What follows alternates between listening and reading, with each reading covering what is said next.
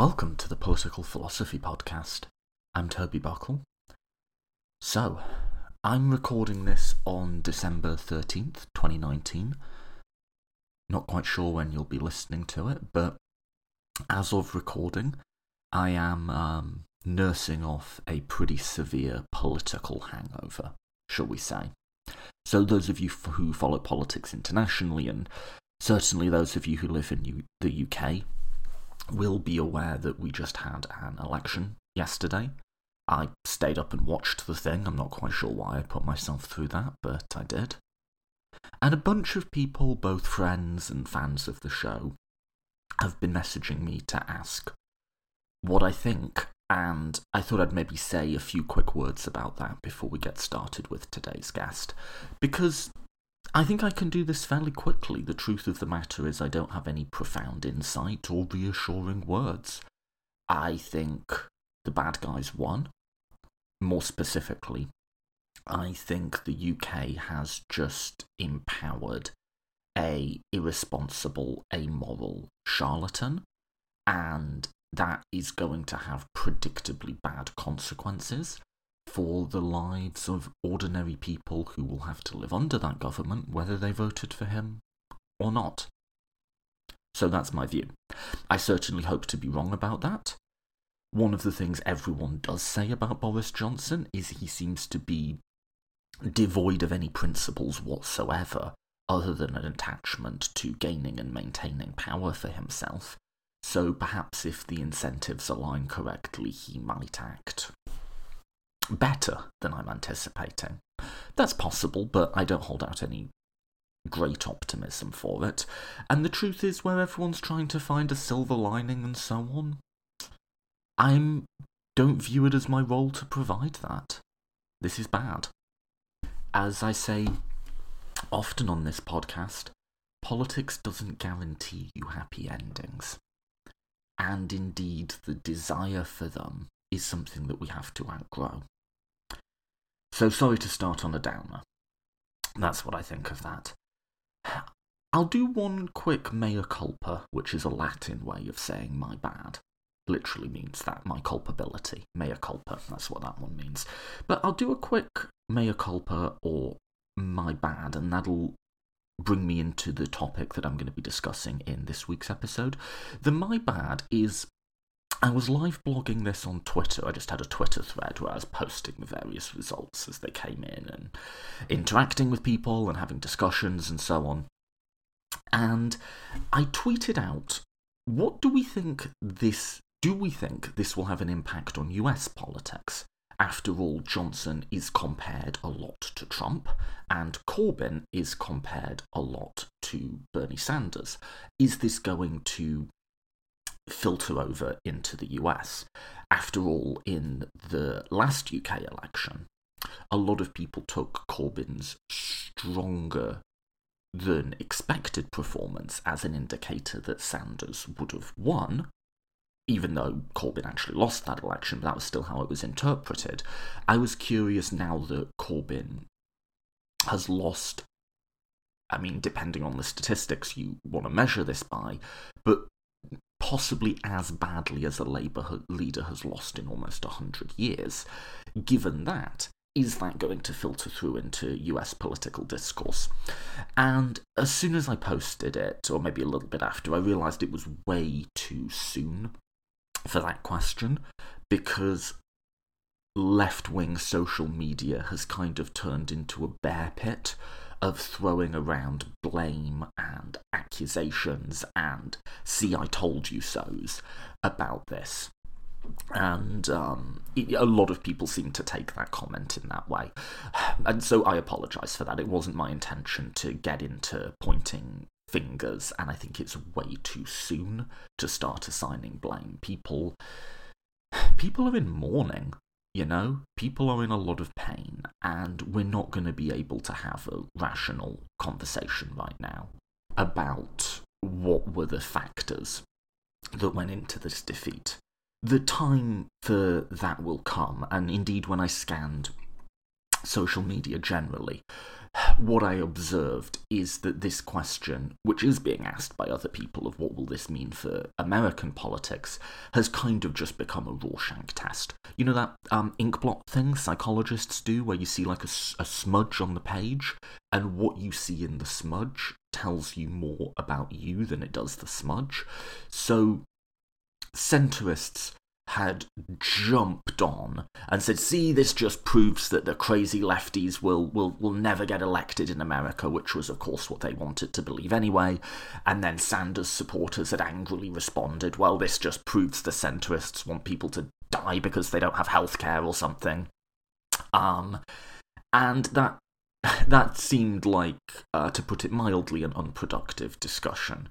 So, I didn't really intend to contribute to that. Like, where I was coming from with that question was just a pure political nerd point, in that I feel like for this past year or two, I've been following two news stories very, very closely, the American presidential race and the whole Brexit story in the UK. And it's almost like I've been watching two TV shows and wondering, is there ever going to be like a crossover event here? So I was sort of asking for more that sort of political nerd point of view. For what it's worth, I think both of those narratives are wrong, both the centrist and the Bernie supporter, and that if there is a lesson for the US, it wouldn't be about political ideology as such. Ideology means different things in different countries. They're very different electorates, very different electoral systems.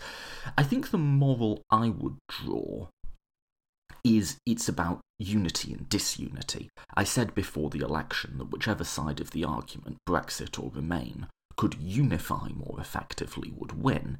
And I think that's pretty much what happened. The Brexit side got fewer votes, but those votes were united in a single party. And then, even on the ideology side, Corbyn has had a hell of a time bringing the sort of centrists in the parliamentary party on board and getting them to support him.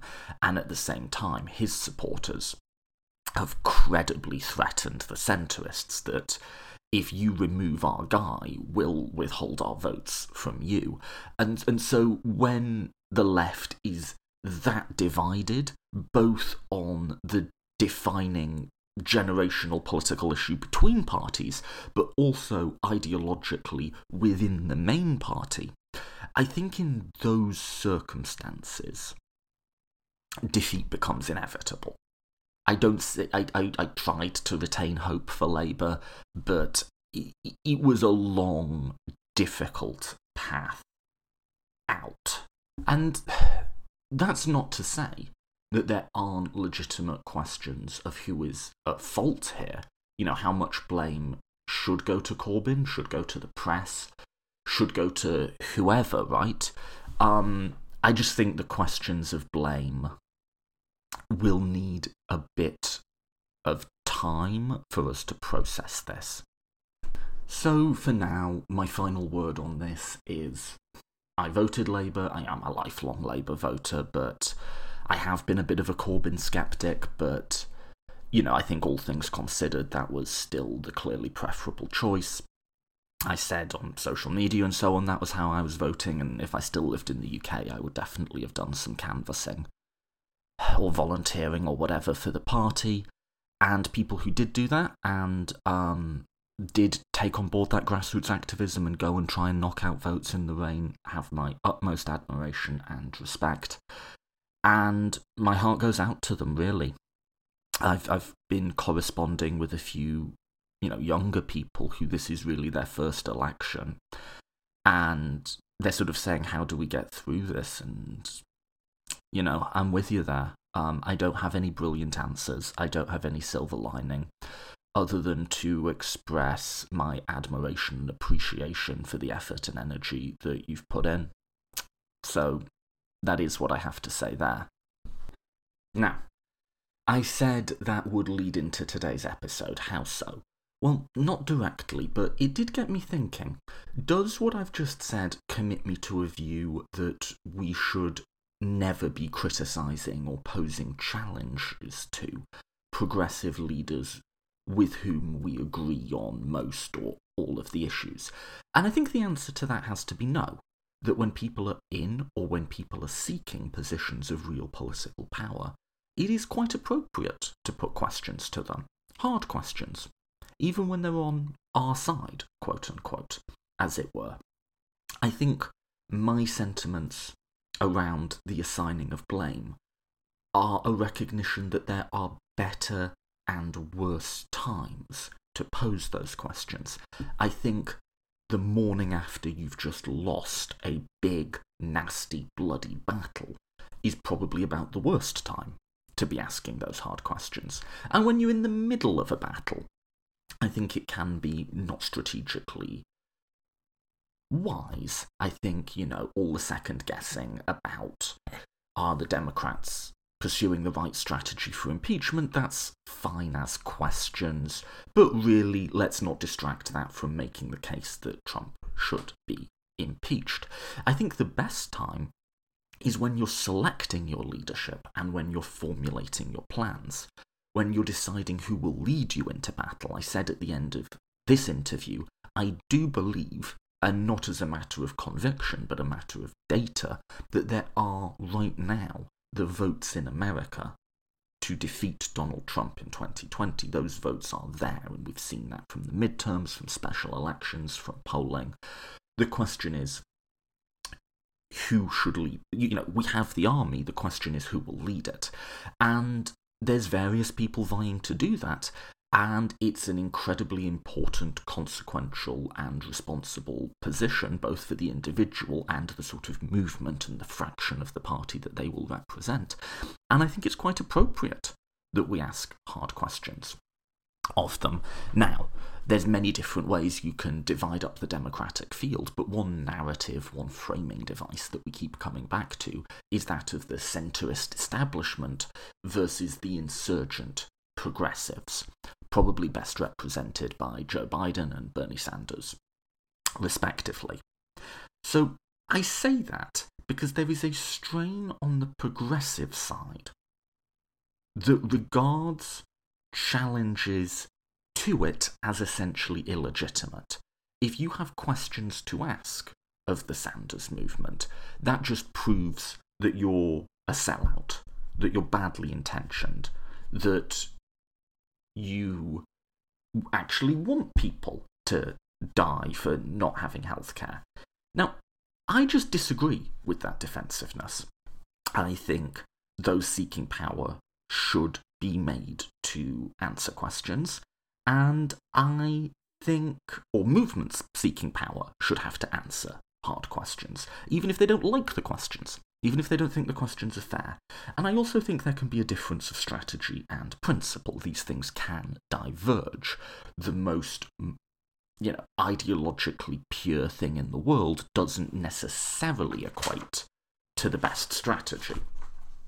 So I say that as preamble because I'm very, very glad to have found a conversation partner for this episode who is a strong progressive and particularly is a strong Bernie supporter, but who doesn't have that defensiveness at all, who I had a very amicable conversation with in which I aired exactly what my concerns were, and he answered them. And I would encourage anyone of any political persuasion to, give the conversation a listen with an open mind, to listen to the points we're making before you decide who you agree with.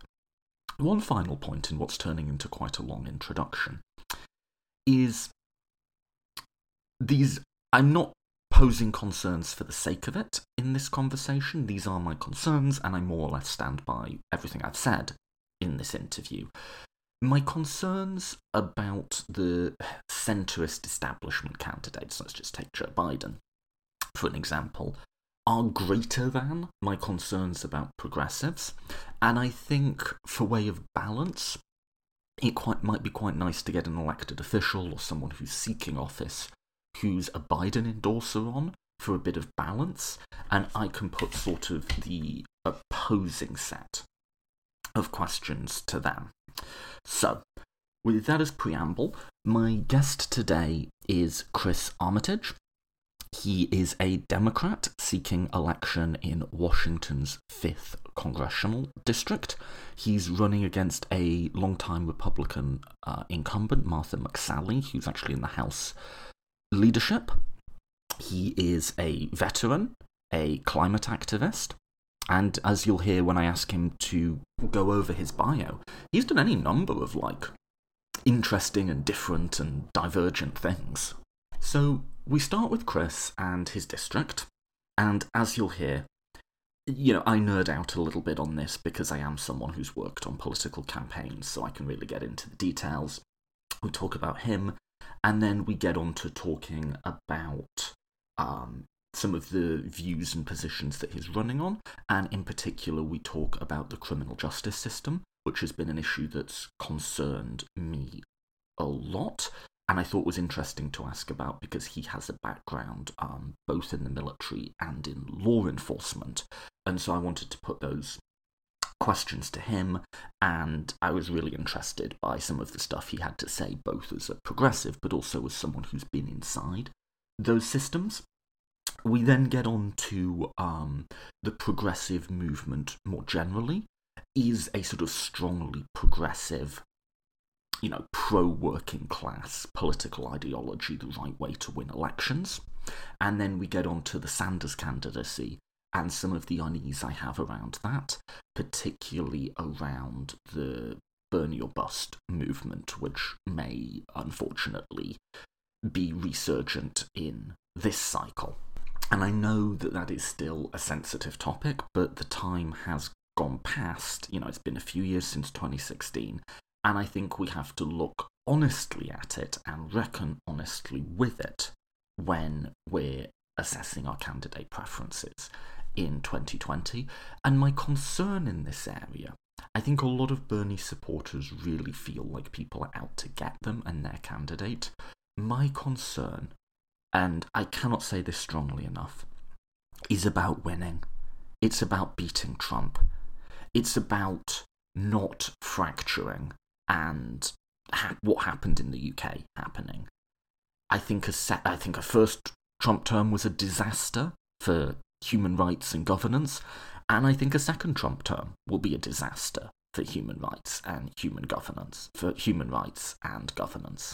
And that is where that concern is coming from.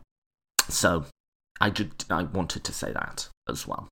So I've preambled far too long for this one. I did want to touch on the UK election, and I did want to touch on my general philosophy when interviewing people holding or seeking political power. With all of that said, let's get straight to it. This was a fun conversation, and one quick note on the conversation is we recorded this on Wednesday.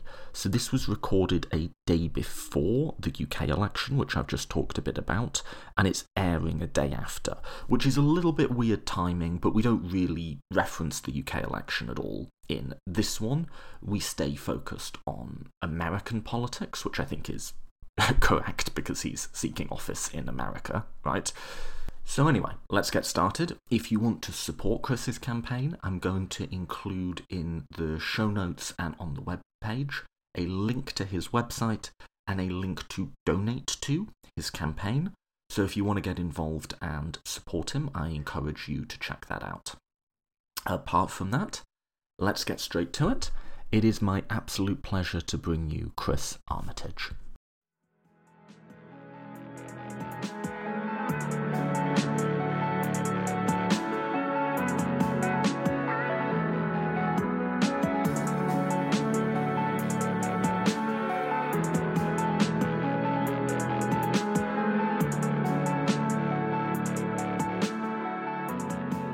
I'm joined today by Chris Armitage, candidate for Washington's 5th Congressional District. Chris, thanks so much for joining me today. Really glad to be here. I appreciate it, Toby. Any chance to speak to folks and help get some quality, substantive discussion out is really helpful. Cool. I have lots of political nerd questions for you, but before we get into those, let's start with you.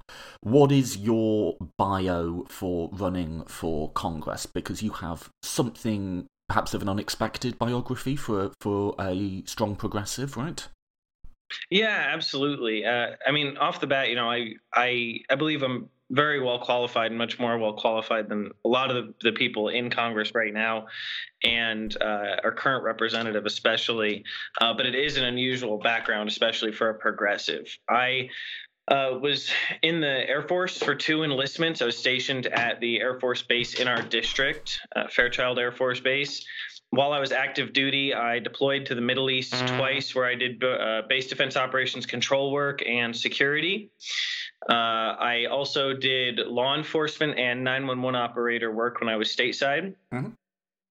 And so, that the opportunity to pursue a degree in a master's in Homeland Security and undergrad in criminal justice was really valuable, and to do it without debt especially was great. And that's really a big thing that I took from the military. Now, since leaving the military, for the last 2 years, I've done a few different things. I've been a professional stand-up comedian throughout the whole period, and I've been doing stand-up comedy professionally for years.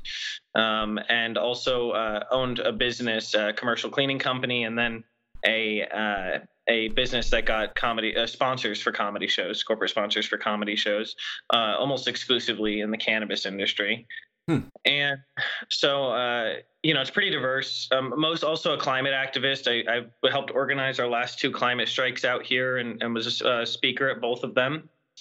And I really left all of the military with the feeling that, if I had great health care. It was single payer and universal for people in the military. Our doctors were paid staff doctors in, military hospitals and clinics. And there wasn't any internal billing process because everyone was just on the same health care, and it wasn't about profit. And the idea that my parents, my brothers, my community wouldn't deserve that same quality treatment just because they aren't able to or don't want to serve in the military, to me seems ridiculous. Everybody should have those opportunities to get education without massive debt, and quality health care without a profit incentive for businesses, and a living wage. Yeah, absolutely. And we'll get back to healthcare. I wanted to pick up on the first part of that, which was military/law enforcement, because a lot of the time when people with that background get into politics, whatever their other views are, they tend to be sort of sympathetic to the police, the military side of those arguments. I'm not, just to put that one out there. I can't find, literally, even if I'm being sympathetic, a coherent moral justification for the American prison system. I really can't. So I wanted to put that back to you. What are your views on law enforcement and the criminal justice system, and how has that been impacted by being within it, albeit in the military? Well, I wouldn't say it's the same thing to be supportive or non-apologetic about stop and frisk as to be sympathetic to military and law enforcement. I get it. I understand. I joined the military, and I was definitely grew up more progressive, but I just wanted to be able to finally have good health care and the ability to build some economic mobility that you don't really get outside of the military as a working class person. But when it comes to my policies, they come as a result of my experience. I met someone who was living on the streets when I was volunteering. I was volunteering recently at a warming shelter, and he told me about how when he was 12 years old, his father gave him meth. And a lot of horror stories from while I was doing the law enforcement and since, when working with underserved and marginalized communities. And the people deserve help. That's why I support decriminalization of all drugs, is because people shouldn't be put in a cage for having an addiction. And that's why I'm not in law enforcement now. In fact, Was just at a job interview a few months ago to be an animal protection officer before when I was job shopping before my previous job doing background investigations for nuclear power facilities. And they asked me why, with my background, I didn't want to do standard law enforcement. And I said, there's just no world where I want to put people in a cage for having an addiction, for having a health issue. 20% of people living on the streets now have schizophrenia. Imagine if 20% of people with diabetes lived on the streets. There'd be much more outrage. People deserve to be cared for. Barnum and Bailey learned 100 years ago that when you put living things in a cage with a cement floor and bars, it's torture for them, and it makes them more violent and miserable. And we're doing that to humans today. In the zoo, the animals get treated better than humans. And even, when you go to a deeper level, I had a lot of friends who worked at detainment facilities in deployed locations where we kept terrorists, and they were treated better than migrant children here in America today, because the UN says that we need to give soap and toiletries and basic necessities to everyone who we detain or imprison, or whatever the heck term you want to use now. And that's not happening here. Yeah, absolutely. Your attitude on this is very similar to my wife's, weirdly. She wanted to be in the police back in the day, and she was in Police Explorers and all of that, but then, I think she would have been quite good at it as well, but eventually just made the decision that she did not want to be locking probably usually poor people of colour up for, like you say, having an addiction. Just an aside. And then certainly, just to clarify what I was saying, when I talk about being for or against, I'm of course not saying every individual within those institutions. Obviously, many people, yourself included, go into them with the best of intentions.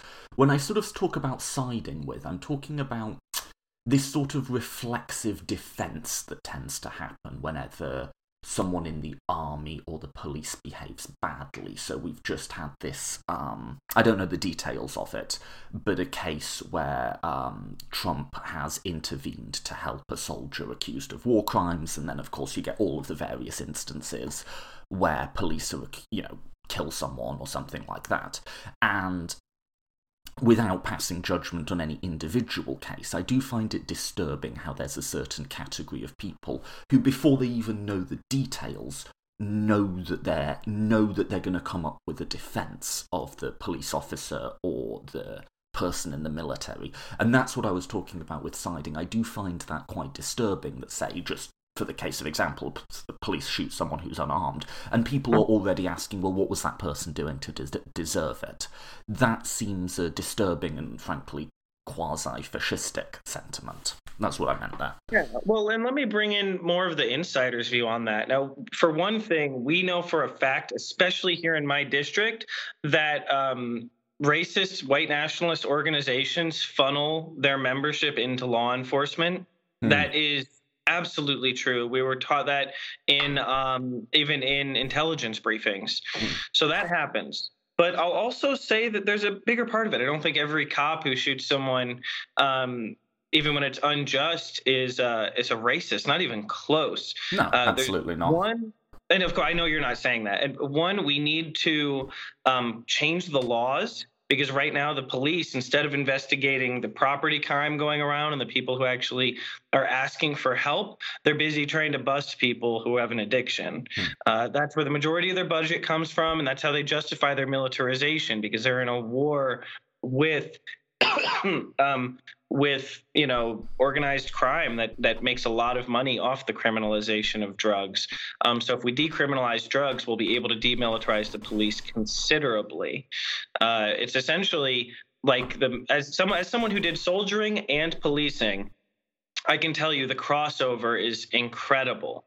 It's very similar because due to the war on drugs, the police have essentially become an occupying force in our own territory. And just like when we were in the Middle East, that anyone out there that anyone could have the AK hidden underneath their robes, and that's the attitude that law enforcement here has taken because of the war on drugs. Now, another side of it, though, that I don't hear discussed ever is the training that police go through. Right. And like I said, it starts with decriminalizing drugs, but we were constantly given training where they would start it out by showing us videos of cops getting shot.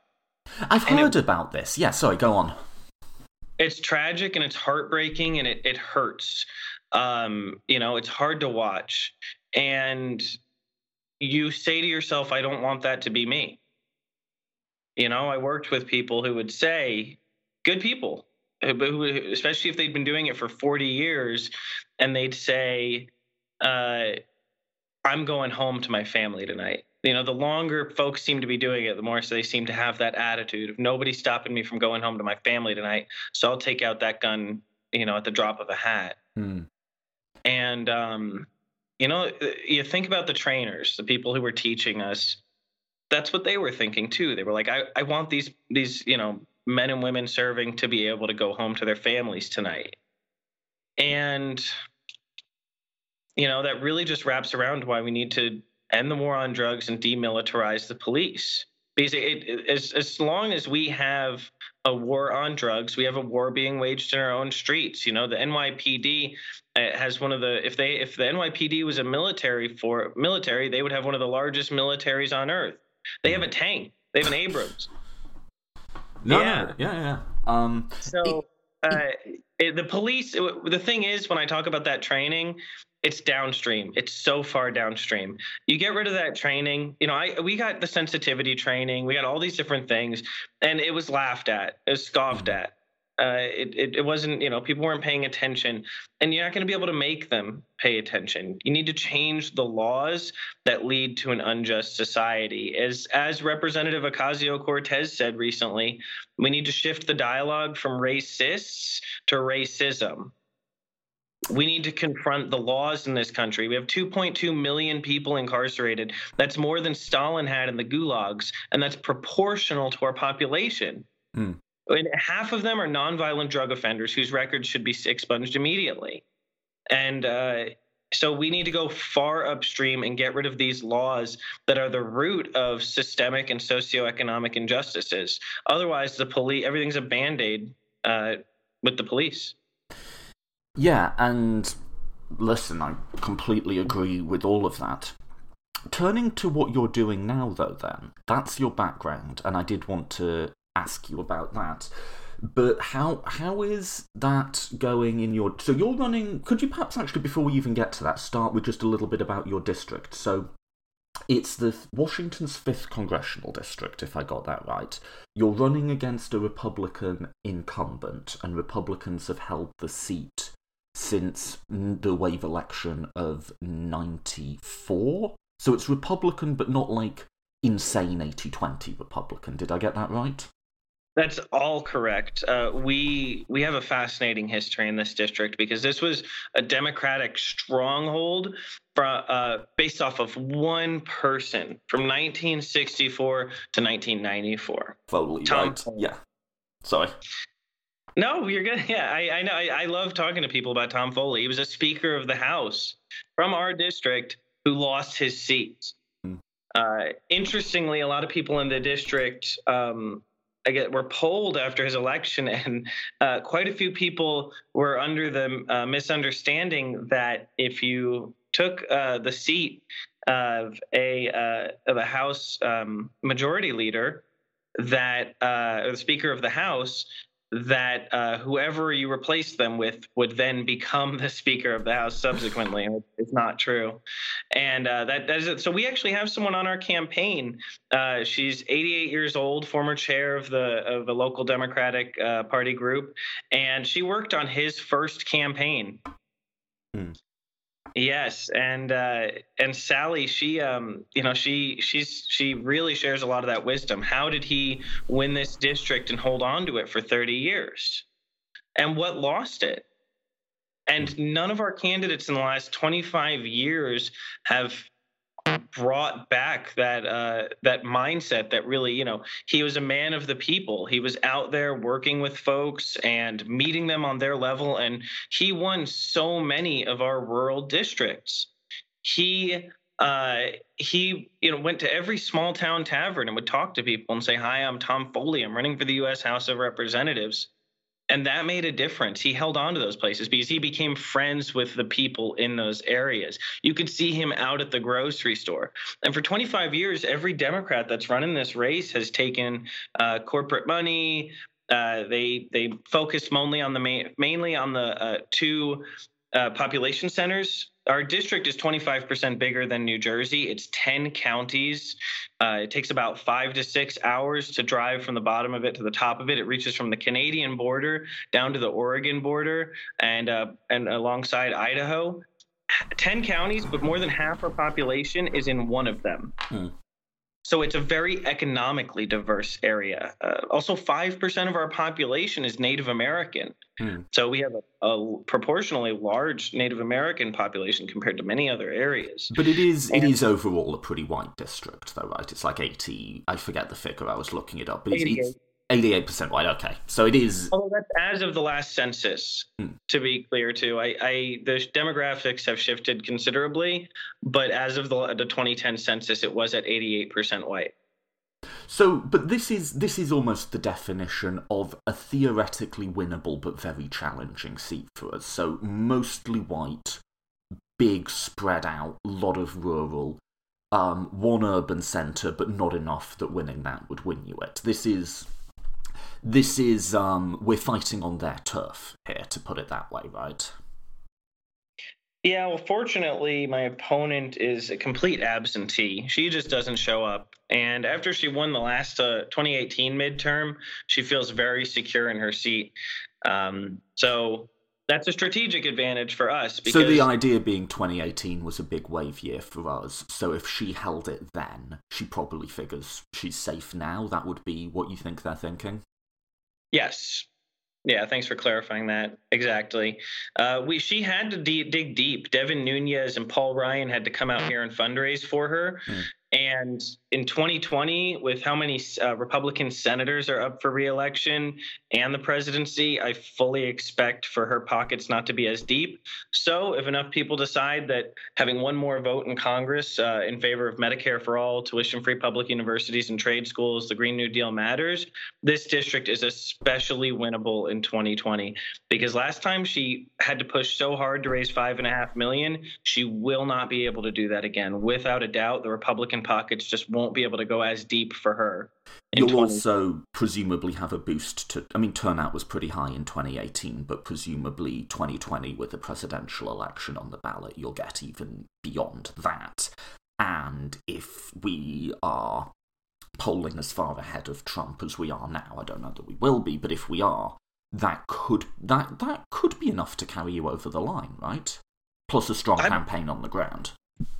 Well, that's exactly it. I think even a weaker candidate would probably get within striking distance in the 2020 election, just because voter turnout could be so high, especially if we have a strong enough presidential candidate for increasing voter turnout. But what's going to carry us over the line is doing it differently than we've done it before.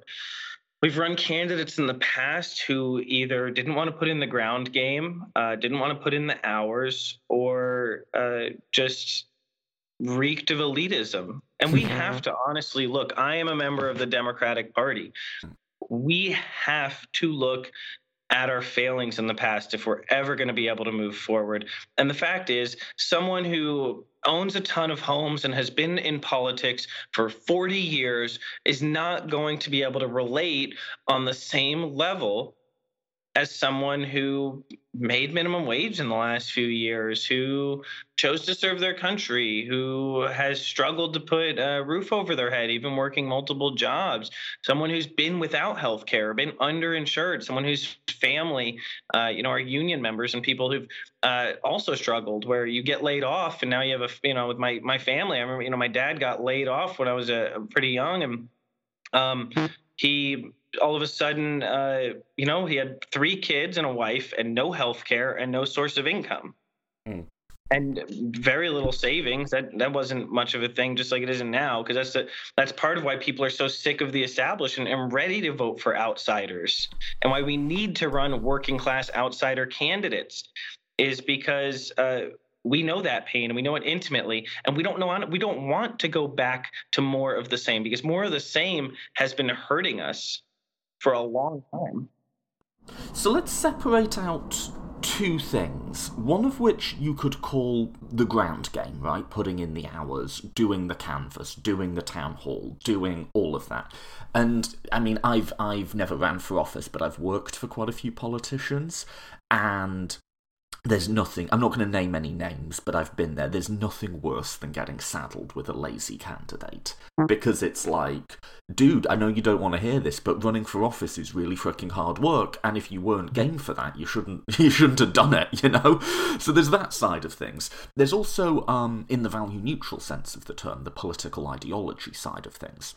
Because I think amongst the people I'm friends with, certainly, and amongst the sort of left-wing online crowd, there's very much a feeling that, one, the Democratic Party has been failing because we've been perceived as elitist, we haven't been putting in the ground game, we haven't been fielding good candidates, but 2, that we've been espousing the wrong political ideology, that since around the time of Clinton, maybe even a bit before, the party's been captured by a vision of the world, which, while liberal in theory, is a liberalism that's very focused on markets, that's generally wary of big government interventions, that is slow, is incremental, that values bipartisanship and compromise and so on.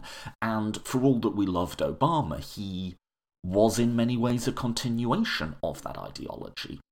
And I think there's a growing feeling that that's what's gone wrong, and if we become more aggressively left-wing and populist, that's the way to win. So I want to sort of pick apart that acclaim and maybe give some arguments for or against it, but do you buy that as a framing narrative, not just on the getting out and meeting people, but on the ideology front? Yeah, I would say that, especially in particular populism, that's the message that really resonates. It's not about being too far left. It's about incrementalism has continued to push us incrementally into a more corporate state where people are being bled dry. The working class is being buried alive in debt that they're never going to be able to get out of. And we just are spending our entire lives paying off debt and suffering and in terror, in dread of getting sick, of working families having to say, if my kid breaks an arm, we might not be able to put food on the table if we need to get an x-ray. So absolutely, the incrementalism, the fear of, intervention, in my eyes, has been an excuse. If you're doing very well financially, you don't want the system to change unless it's going to change to make you more money. And that is the elitism. That ties directly into it, because there is a growing proportion of the country that is massively dissatisfied with how things are. So if it's further left, fine, I guess that's where it is. But it's just a fact that, just like so many other countries on earth, we need good health care. We need good jobs. If it takes the government stepping in, it seems to be working other places. So why not? I sometimes feel, I've written bloody academic papers on this, that thinking about political ideology as a line, or perhaps like a graph, is often the wrong way to go, and just thinking about it as like, am I more left-wing or right-wing than X, sometimes isn't particularly useful, and you want to describe in a more complete sense what the underlying values of a particular belief system are. So can we pick that apart a bit? You use the word... I want to share an anecdote about that. What's up? I want to share a story about exactly that. Please. So I was at a city council meeting here a few weeks ago, and a lot of people look at the Spokane, City of Spokane City Council and say, these are the conservatives and these are the Democrats and these are Republicans, even though it's a nonpartisan race. And they group them into those categories. But the truth is, we have one true progressive, if you want to use that term, one person who refuses corporate money, who continues to stand up for the people and over corporations. And she is the one dissenting vote so often, or the one affirmative vote so often. Even they group her with other candidates and based on arbitrary things.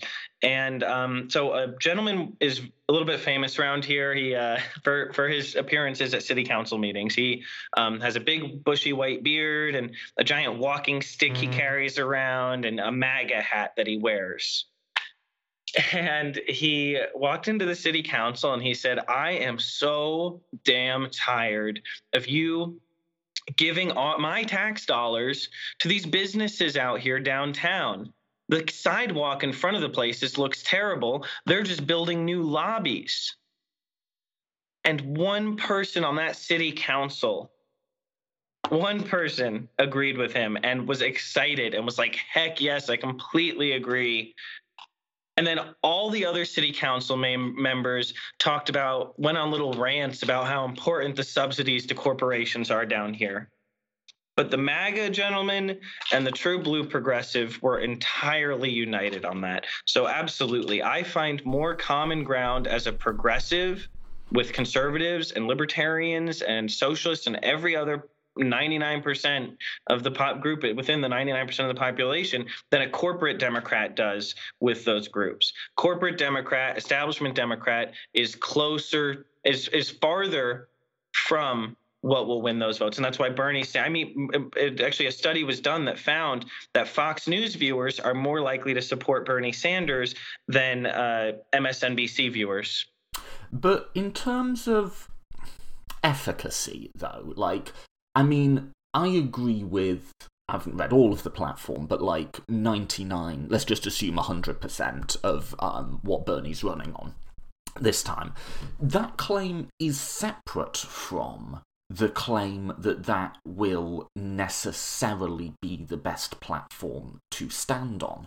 And there seems to be a belief that I'm a little bit skeptical of, which I took you to be saying, because it just sounds too good to be true, that basically Democrats have been getting our asses handed to us for a while now. I mean, I know we had the presidency under Obama, but we got eviscerated on the state and local level for those 8 years. Trump obviously won in 2016, and the belief is we need to, like you say, let's not put it in terms of left-wing and right-wing, but we need to take a more vocally anti-corporate, anti-establishment message, and that will have the result of putting us further on the left. If so, so be it. Well, and just to clarify, it's not anti-corporate, it's pro-people. Sure. Yeah. Sure. I mean, here's my skepticism. Firstly, every bit... I'm going to revert back to the sort of line on a graph measure of ideology, just because it's what people tend to use in social science. Every bit of social science data I've seen says that being a quote-unquote, and I'm putting big scare quotes around this word, but a quote-unquote more moderate or more centrist candidate does tend to correlate with a stronger performance in congressional elections. Now, the effect isn't huge. It's only 2 to 4 percentage points. And, a strong campaign can overrun that. But I just sort of think about that when I hear this narrative of it turns out in order to win, we just need to run on the things that we happened to believe in anyway. It seems a bit like confirmation bias to me, and it seems a bit too good to be true. I'll pause there. Yeah, let me bring up a point too. So our candidate in 2018, her name was Lisa Brown. She ran a good race. She ran the establishment playbook as well as it can be run.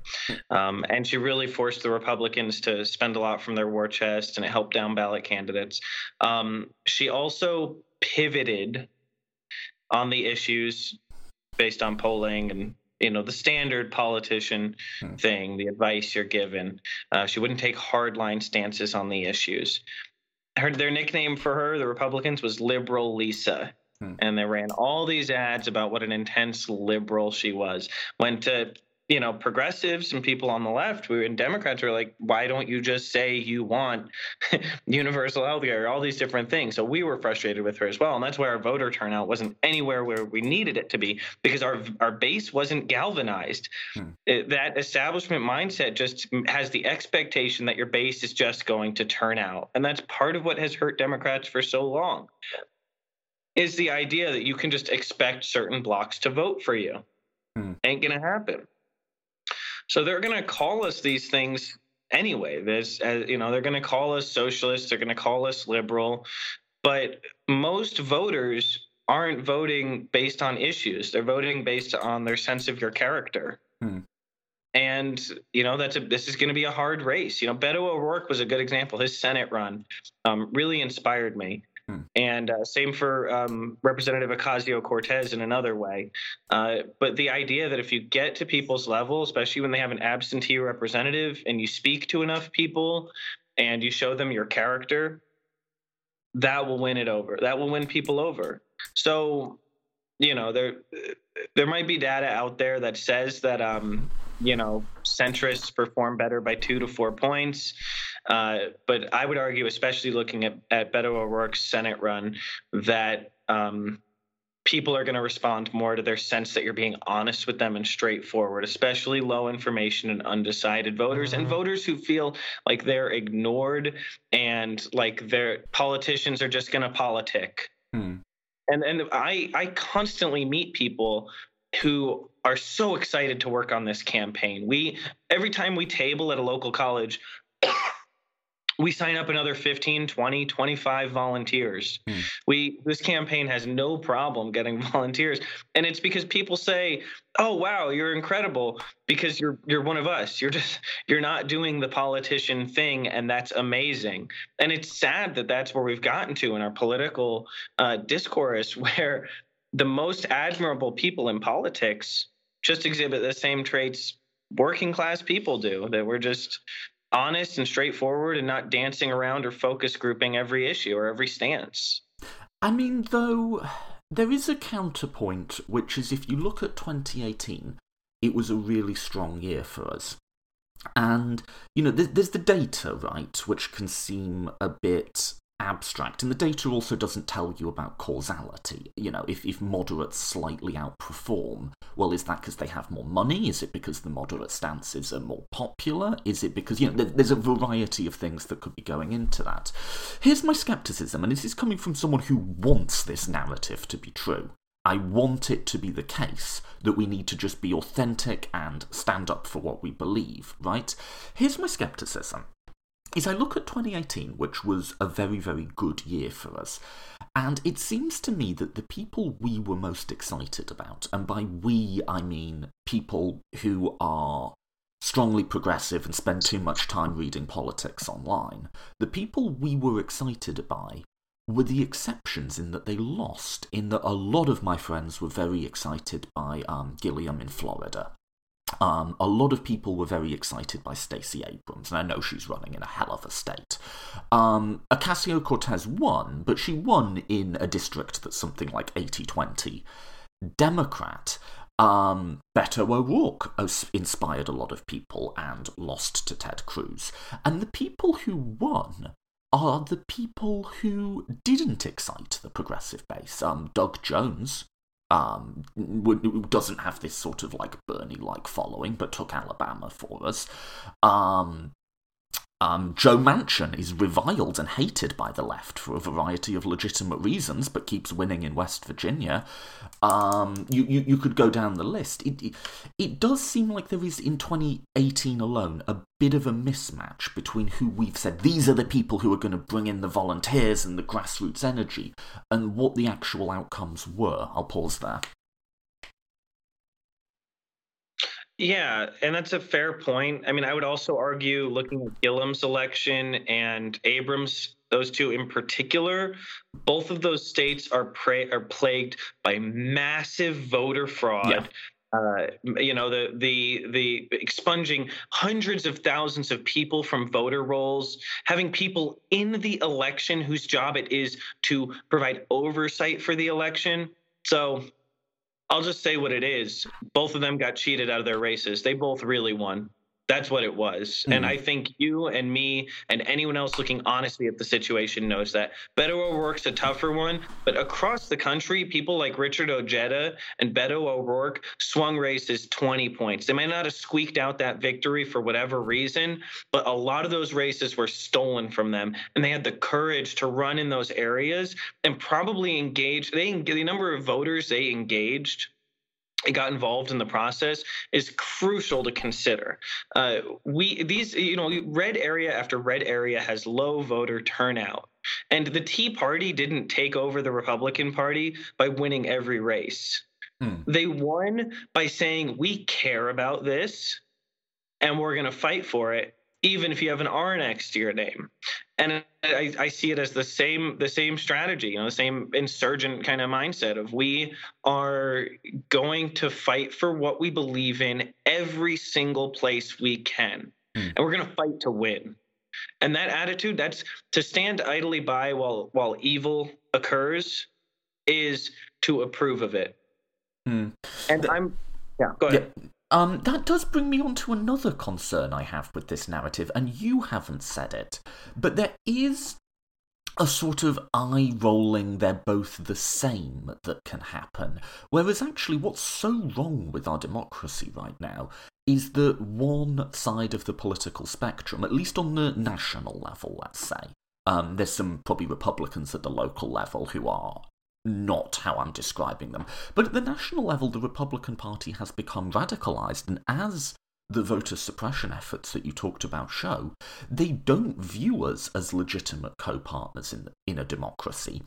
And as President Trump's requests for Ukraine to interfere with the election, and the entire Congressional Republican Party's complicity in that, and covering up for it and protecting it, and defending it has shown, there really isn't much they won't do in order to gain and maintain power.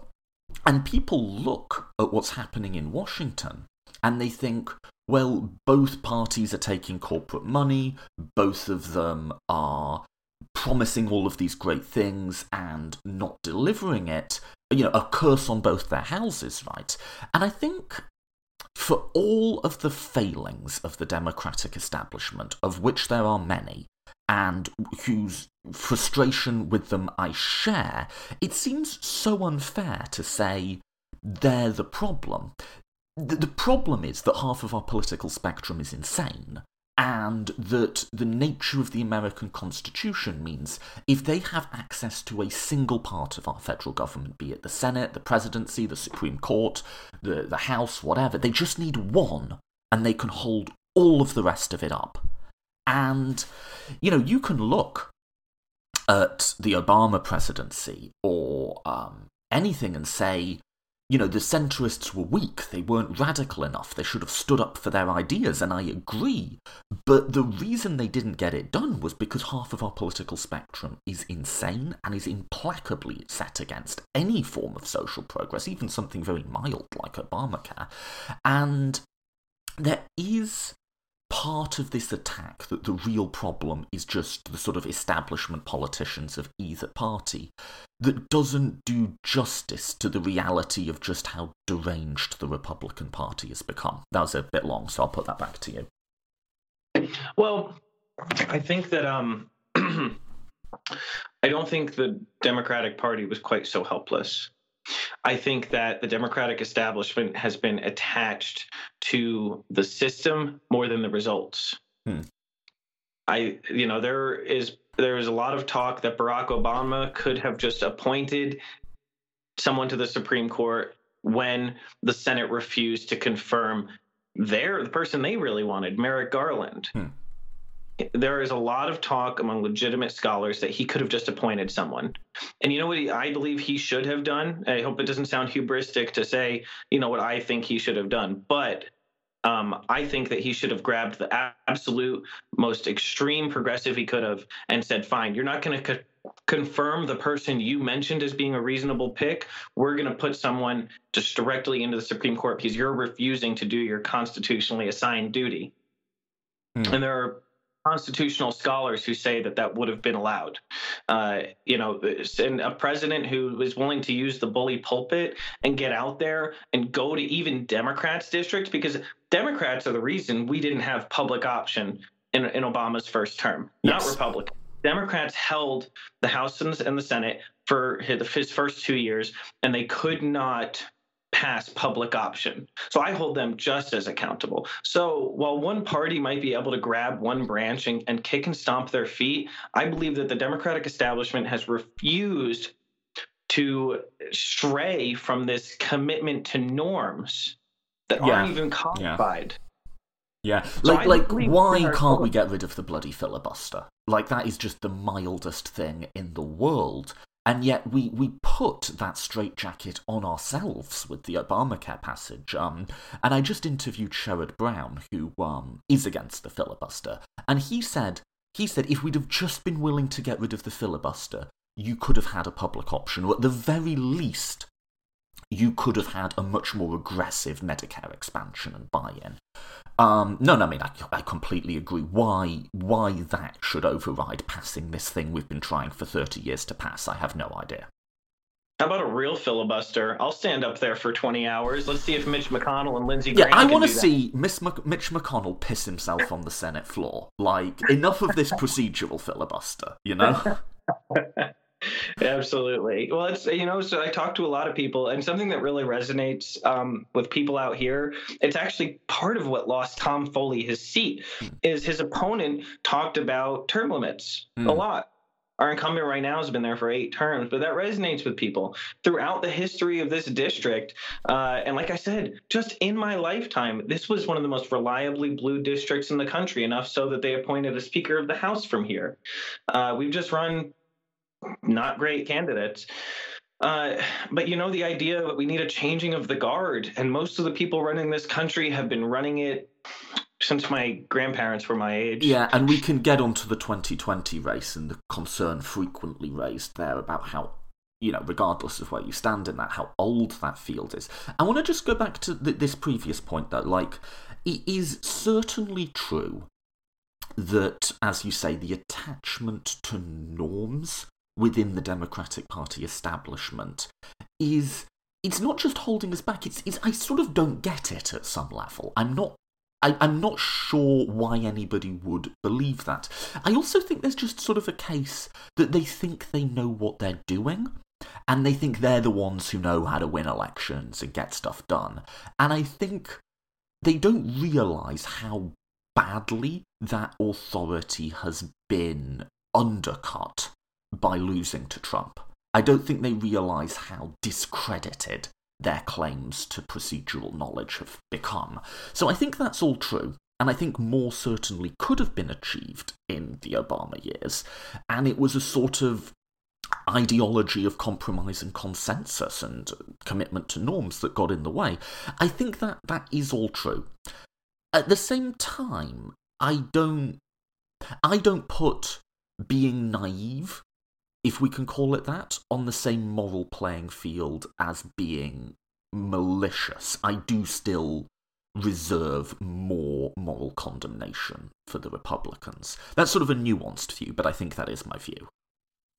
I think most people who spend decades in the political system start to lose the forest through the trees, and they're well-intentioned, but they do. And I've just, especially over the course of this election, I've spoken to people who've known previous Democrats running out here before for decades. And, a story I've heard is, 30 years ago, they were a broke PhD student and, on the picket lines. And then they got into politics. And after, serving in this legislature or that, council position for 20, 30 years, they became everything that they despised when they were young. I think that very few people are equipped to not, lose lose their grip on what real people are facing, and just so many of them just become focused on politics. I mean, that's something I talk about with the volunteers on the campaign, is that there's so much little politicking that goes on. Oh, this person in the party said this to that person, and blah blah blah. And I just say, let's focus outward. Let's not look at the internal politic mechanisms and the people trying to set themselves as gatekeepers, and let's look at the voters, because they're the constitutionally appointed gatekeepers to holding office. And so their focus is, like I said, it's them focusing so much on these institutions and norms that they've been a part of for so long that they forget that their job is to help people. I mean, just as a quick aside, I'm of the view that we now have a contradiction between our political culture and our political institutions, in that we've become a very sort of two teams partisan political culture, with political institutions that are designed for compromise and consensus. And one of them has to break. Either we have to change our political culture, or we have to change our political institutions. And my view is change the institutions. Like, let's make it so that if you have a national majority, you can legislate without all these sort of rings and hoops and circuses, More like a parliamentary system? Exactly, yes. I felt like you might be hinting at that earlier when you were talking about some of the organizational flaws within our system. I mean, the truth is, though, that we have a parliamentary culture, right? And, you can bemoan partisanship, but actually, coming from the UK, right, a parliamentary culture in and of itself isn't a bad thing. I mean, the UK's now gone the other way. We're evolving into more of a sort of congressional culture with this Brexit thing, but that's a whole other story. But having a two-teams politics in which your political expression is closely tethered to your demographic identity, which is attitudes towards class in the UK and attitudes towards race in the US. That's not a bad thing. But the thing is with two teams is you have to have decisive victories. That's what makes it work. And the US system is set up to avoid that. And it's just a contradiction. And to my mind, it's like, if we have a parliamentary political culture, which I think we do, we can bemoan that, or we can start to change our institutions to better reflect the reality of how Americans are actually thinking about politics. That's a whole other thing, but that is my view. That's fair. I actually addressed some of these institutional problems in a bill that I'm proposing, and in the next few weeks should be releasing information on other people running for the U.S. House who are willing to co-sponsor this bill once we are elected. And it's called the Marketplace of Ideas Act. And I was very purposeful in giving that name, but it guarantees ballot access for third and fourth party candidates for all federal seats, and puts an absolute cap on the most money that can be fundraised by federal candidates. And until we can overturn Citizens United, which is going to be very challenging, we're going to need either a constitutional convention or an amendment or a more progressive Supreme Court. It's at least something to stop the problem. But I think until so much of our system being messed up, it isn't about just that there's two parties. It's also that corporate influence makes honest discussion impossible. Yeah, I think there's a thing where, look, listen, you can hate on the two-party system all you want, but when I look around the world, I don't necessarily see the two parties necessarily produce bad outcomes, and multi-party systems create great outcomes. Multi-party systems have their strengths. They also have their weaknesses. Look at Italy, say, right? The problem is the structures are wrong, right? Like the influence of money in our politics, Citizens United.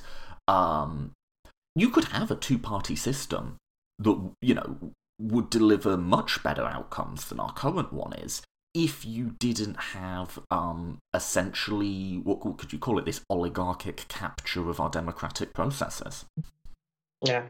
Well, I think ranked choice voting and in areas where it's applicable, proportional representation. Proportional representation is something I don't hear people talk about a lot here, but I would love to see that thrown into the American experiment at levels where it's acceptable, and then also ranked choice voting nationally as part of the Marketplace of Ideas Act. Because I think one of the brilliant pieces of being a democratic republic is the idea is that you're putting the keys to power in as many hands as possible. So those oligarchic influencers and corporate influencers, there's too many people for them to buy all of them, and the field is too diverse. That's part of what I love about the Democratic field right now for the presidency, is it's a big field. So it really forces those bad actors that get involved, those corrupt actors, to spread themselves more thin, and that decreases their influence. Yeah, I mean, certainly I would like... Well, I mean, you're running for the House, right? I would... Yeah. It seems very unfair to me that Democrats would have to win the national popular vote, do have to win the national popular vote by, about 5 to 6 points, in order to merely break even in the House. There doesn't seem to be a justifiable reason for that to me. So for whatever the fix needs to be to change that, you could have rival constitutional schemes or whatever, but that seems not, and never mind the bloody Senate and how that's elected. The final thing I did want to touch on, though, is when we talk so I should say, I'm giving you my concerns and skepticisms with a progressive approach to politics, which, like I say, I largely agree with, and I would like you to fully refute my skepticisms and reassure me on these. But the final skepticism I have, and I'm not saying you're running for office, and I'm not saying the national leaders even, but when I look at a lot of the people who are strong progressives, who are, let's just take the candidate we've been sort of mentioning all interviews, are strong Bernie supporters, is I see an unease and a skepticism and a discomfort with directly engaging politically. So I had in 2016 a lot, like more than a dozen of my friends supported Bernie in the primary and then wouldn't vote in the general or voted for Jill Stein or something like that because they just felt there wasn't... They felt Hillary Clinton or whatever, they had a story that they told themselves, which I felt was just a strategic error. And then even now in this race, I'm seeing a lot of people saying very similar things, and that makes me uneasy. It's like, yeah, campaign for the primary candidate you want. I have spent a lot of my life trying to get progressives elected in Democratic primaries at all sorts of levels, but a sort of ideal that we won't make lesser of evil's choices, and that we view the system itself as a problem as opposed to trying to fight to get representation within the system, makes me very, very uneasy with that movement. I'll pause there. So I don't think, even if... I'll just say, Joe Biden and Pete Buttigieg are probably the two people that Bernie supporters are the most concerned about.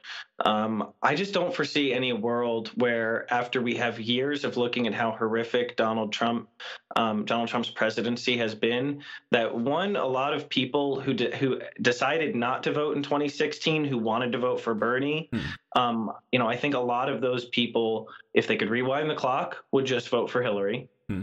Also, she was given advice by the Sanders campaign to go out to key swing states, and she opted not to. That was strategic advice she ignored that probably would have won her those 70,000 key votes that got Donald Trump the electoral votes.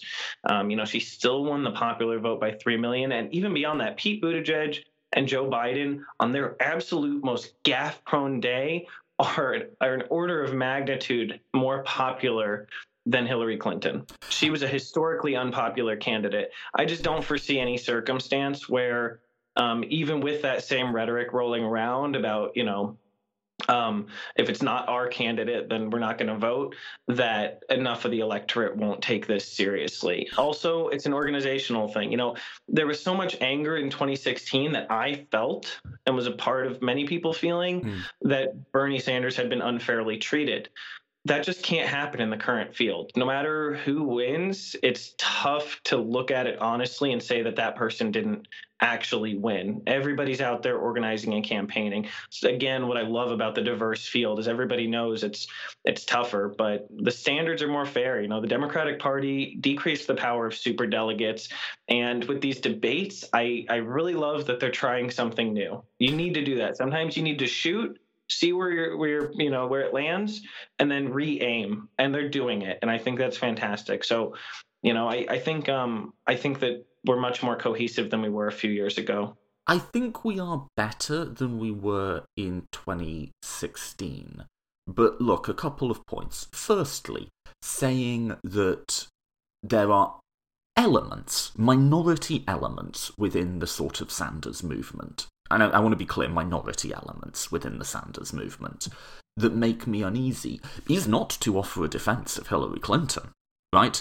There are a lot of things Hillary Clinton could have done to win that election, and there's a lot of things that happened that were neither to do with Sanders or Clinton, such as the James Comey letter, that probably had a decisive... I mean, it was so close in those key states that I think there's like half a dozen things that could have swung it, like Hillary Clinton not campaigning hard in those states is one of them, the Comey letter is another, but the Bernie or Bust movement is another, and yes, you're right, a lot of it came from this sense that Bernie had been cheated out of the election, which I think was overblown. I think, look, did the DNC prefer Hillary? Obviously. But was it rigged? Were they fraudulently messing with voting machines? Were they doing stuff like happened to Stacey Abrams in Georgia, where they disqualified voters? No. Hillary won by 4 million more votes than Sanders. She got more delegates. She won it the same way Obama won it, or any Democratic candidate ever has won it, which is a combination of elite and popular support. So I think this feeling that Bernie had it stolen, which did lead to absenteeism, which was one of 5 or 6 things that cost Hillary the election, it was exaggerated, and I think people just needed to calm down, take a deep breath, and take a step back. And they really refused to do so, and you can hear it, I'm still... that's why, personally, I'm for Warren, is, if I can have a progressive who doesn't have that weirdness and that baggage, why wouldn't I go for that? Does that make sense? Yeah, well, let me bring up another point on that too, though. One of the things we say on this campaign is earn the votes. And I met with the Labor Council out here just last night, and they were I mean, they said, you're a 27-year-old who hasn't held a seat in government before. And, when I finished giving my little speech to everybody, I said, you don't owe me your support. I know that. Nobody owes me their support. My job is to continue to show you every single day that I'm the person you should back. And if I believe it, there's someone named Jocko Willink. He actually appears on Fox News a lot, but he's a former Navy SEAL. He has a podcast that I enjoy, and I read his book, Extreme Ownership, which I really enjoyed. And it was a really influential book for me when I was in the military as far as leadership. A leader takes responsibility for everything. And so my opinion on Hillary Clinton's role in all of that is that as a leader, she should have earned those Sanders voters. She should have convinced them that she was the person to back. Maybe she should have made him his VP. He even said, why don't you take on some of my policies? So that way it'll be easier for people to support you. There are so many things, and that is her choice. She, as a leader, as the leader of an organization, as the candidate, it's on me. When a mistake gets made, even if I had nothing to do with it, if a strategic failure happens, that's on me. That's on my back. I carry that weight. I take responsibility for that. So those voters who weren't convinced that they should vote for Hillary Clinton, that's their right. And it's her job to convince them otherwise. And that's ownership and that's leadership. Well, it's their right can be a misleading. So first of all, as the candidate, primary responsibility has to fall on Hillary, right? But both things can be true at once. Like, the primary responsibility falls on her. At the same time, yes, it is. I mean, you can say it's someone's right. You have the right to free speech, and you have the right to say and do all sorts of things that aren't good or advisable. Yes, it's people's right as a matter of law and the functioning of our democracy to abstain or to cast a ballot for Trump if that's how they feel it's their right. It doesn't mean it's a sensible or justified use of that right. And yeah, that I hope you're right. I hope we don't see it again this time. But there's a deeper problem here, because look, we can re-litigate 2016, right? And I'm more than happy to say that not even happy to say like I'm conceding the point. This is what I think. The primary responsibility lies on Hillary Clinton. It is also the case that if Sanders to Jill Stein voters, or Sanders to absentee voters, or even Sanders to Trump voters had not done that in those key states, those numbers of votes would have been more than enough to avoid the Trump presidency. That's a fact about the world, and it's a fact about the world that makes me uncomfortable when I see people getting ready to do it again. And I don't think Hillary has ever really properly reconciled herself with her responsibility for losing that election. I also don't think Sanders and the Sanders movement, perhaps separate from the candidate, has ever really reconciled itself with the contributing role it played in losing that election. And I get it, it's all really hard, and a big part of 2016 is all of us have a lot of I got that wrongs to say. And I don't know, I just still feel uneasy with that movement because it hasn't reconciled itself with it in that way. Oh, that's fair. And I do think the one factor that is the most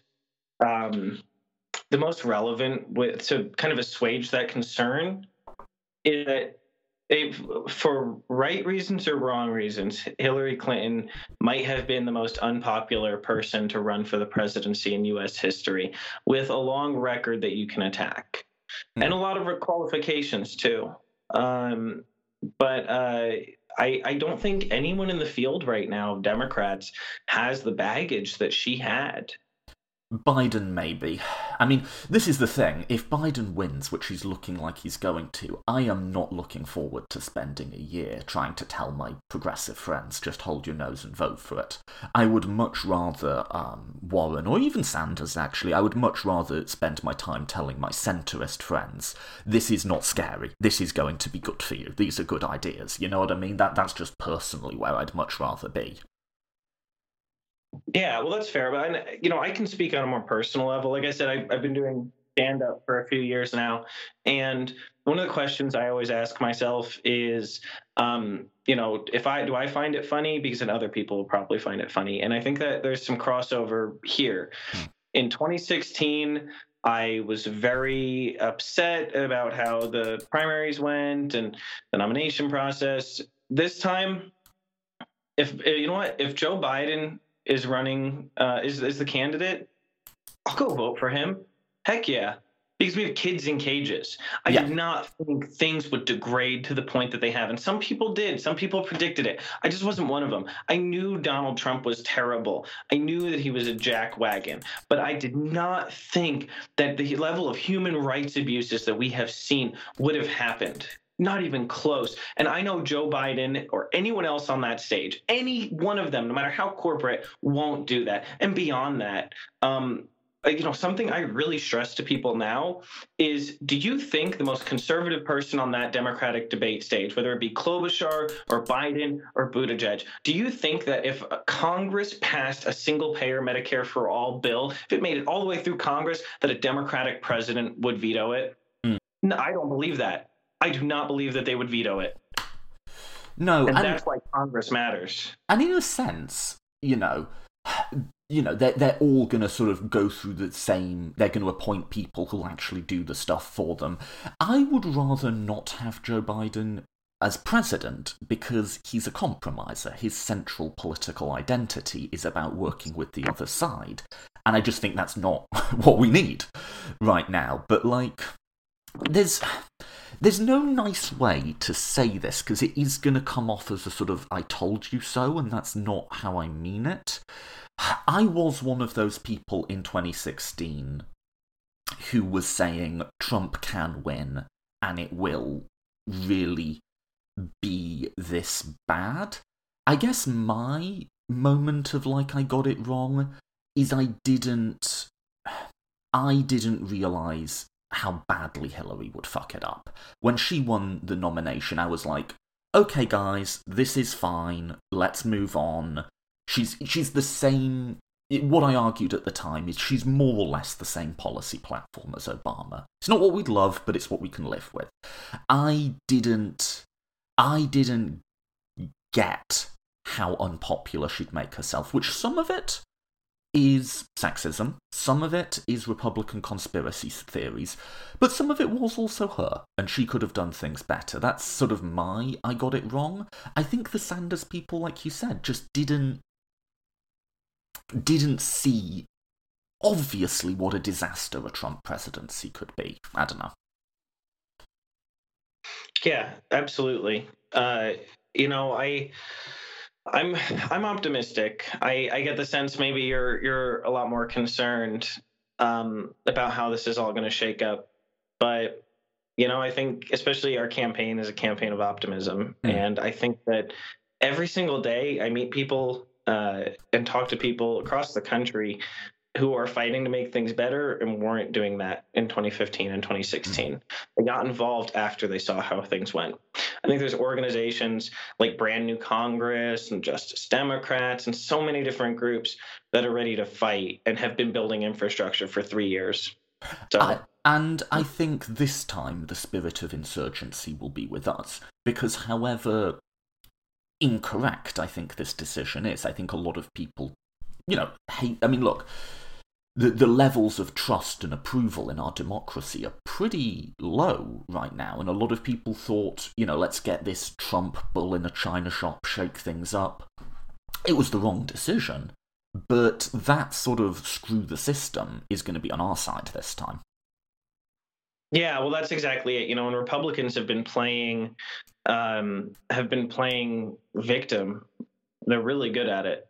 They're really good at playing the victim in the political system. And we need to step up on every single front. All the seats that we lost, under the Obama administration, all the seats that go unchallenged today, it's a problem, and we're fighting back against it and looking at the institutions and how to change them. When I go to the Spokane County Democrats Executive Board meetings, half the people have been there since the 70s. The other half came around after 2016. And that was because of Bernie Sanders. I haven't met anyone involved in politics who said, I got involved because Hillary Clinton inspired me so much. That's fair. That's fair. And look, for all my criticisms of Sanders, two things can be set true at the same time. I think there was too much tolerance of sort of Bernie or busting. There was a complacency, I'll put it that way, in 2016, and I hope there isn't in 2020. That's true, I think. I think it's also true that he has moved the party to the left, and he has energized and brought in a load of people, and I think both of those things can be true at the same time. I think people don't reduce to even people I think people don't reduce to either just purely good or purely bad. And I don't think the sort of strongly progressive noises that we are hearing from AOC or from Warren or from Bernie running again, and we wouldn't be here without that primary challenge in 2016. So I think both are true, Yeah. Absolutely. Sometimes you need to go through those challenging periods, and it's tough because so many people are suffering. But I do believe we will come out of all this stronger. I do. From your lips to God's ears, we've run over time, so let's wrap up. People listening to this who would like to support your campaign, if they'd like to donate to you or volunteer or anything like that, where should they go? Go to armitageforcongress.com. That's ARMITAGE for FOR, Congress.com. Or Act Blue is a really good one if you just search Chris Armitage. And we have sign-up volunteer forms on the website and the donations, and we're really looking. I'm not sure what your listenership is like, but our goal is to get 100 more recurring monthly donors in the next week of even $1. And so I really encourage people to consider being one of those 100, because more than this race is winnable. We need a strong Congress, regardless of who the president is. Like I said with President Obama, if we, the Democrats in Congress were the ones who stopped public option. So we need to cast the net wide and win every seat we can get, because it's not just, it's not just Democrat versus Republican. I need to be able to align with other Democrats across the country who are ready for single payer Medicare for all. And that's going to be important. So I really appreciate you having me on. It means a lot. Yeah, no, absolutely. And I encourage people to check that out. And what I can do for you is I'll put that link in the show notes. So everyone listening to this, even if it's on like iTunes or whatever, if you check the episode description, there'll be that link there. How are you feeling about this? The conventional wisdom seems to be that Trump is beatable, but not guaranteed to be beaten, that will retain the House and probably not the Senate. Do you think, or are you more optimistic than that? I'm more optimistic. I am. We got to get out there. We got to work hard. But I believe the Senate's going to be tough. But I think we can do it. We have some strong candidates around the country. We have infrastructure that's never existed in this country before, especially down ballot. We have people running at every single level of government, and that is a factor that will drain resources from Republicans. We're fighting on more fronts than ever before. We have more people engaged than ever before. I'm really impressed with the field of Democrats. I will say, not to push him too much, but Bernie Sanders is the first presidential candidate to get 4 million individual donors, and he did it a year before the general. For all my whinging about Bernie, his fundraising prowess is off the hook. There's no reasonable person could dispute that. And that inspires me, though, because that, to me, and Warren as well, I believe she reached over 1 million donors. And these campaigns have millions of volunteers. These rallies have more people than ever showing up. It's not just one person. Like, I'm really inspired right now. And I believe, especially with a strong enough candidate, and this is going to sound crazy. You can think it's crazy if you want. I think we could have a candidate win by 10 million votes against Donald Trump. In the midterms, we had 18 million more votes for Democrats than Republicans. Well, this is 18 million. This is one of the things I've been saying, in that people, don't get me wrong, Trump can win, we can fuck this up. But if we merely get out the people we got out to vote in the midterms, we win. Right? Like, it's the votes to defeat Trump are already there, right? We just need to, not fuck it up, which is why I am worried about dividing the party, and on both sides of that equation, actually. And I would strongly prefer a progressive. But the votes are there, and we're 10 points ahead in the polls. I think Democrats are getting spooked by 2016, and they're thinking, oh, he's certain to win because of the economy or something. No, we already have the army, just lead them into battle, I like that expression. I might steal that. We already have the army. We just got to lead them into battle. That is good.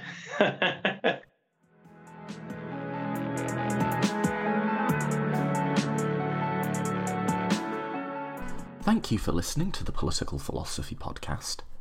In this week's episode, we started by talking about some of the problems with the criminal justice system in America, particularly over-incarceration, and the relationship of that to drug laws. In next week's episode, we're going to look at the history of how that came about. I'll be interviewing historian David Farber, who's written a fascinating book on the social and political history of the crack epidemic, both where that epidemic came from, but also how society and our political system responded to it, including its role in funneling into the prison industrial complex. It was a really fascinating book and a really fascinating conversation, from which I learnt a lot. So that'll be coming out next week. I have more interviews set up and in the bank, so it looks like that'll be interviews for the foreseeable future. I was thinking of doing some sort of like end of year special. Maybe something just a bit different, a bit out there, take our minds off the somewhat bleak state of affairs politically currently. Haven't quite decided what yet, but I might do something for the Christmas week that's a solo episode or something. Shoot me ideas on social media or email if anything comes to mind for that. As always, if you'd like to support the podcast, please do share this episode on your own social media. I'm incredibly grateful for all of the growth that we've had on this podcast, and that's all just through people hitting that share button. If you can support the podcast in a more monetary way, we do have the Patreon page, and I'll put that in the show notes along with the links to support Chris. But this podcast goes out for free and advertisement free, so if you'd like to help support that, anything you can chip in is much appreciated. Apart from that, I hope to see you next week. Well, as I always point out when I make this mistake, I will not see you, nor will you see me, because it's an audio recording, but I hope you'll join us next week for David Farber on the crack epidemic. Thanks again for listening.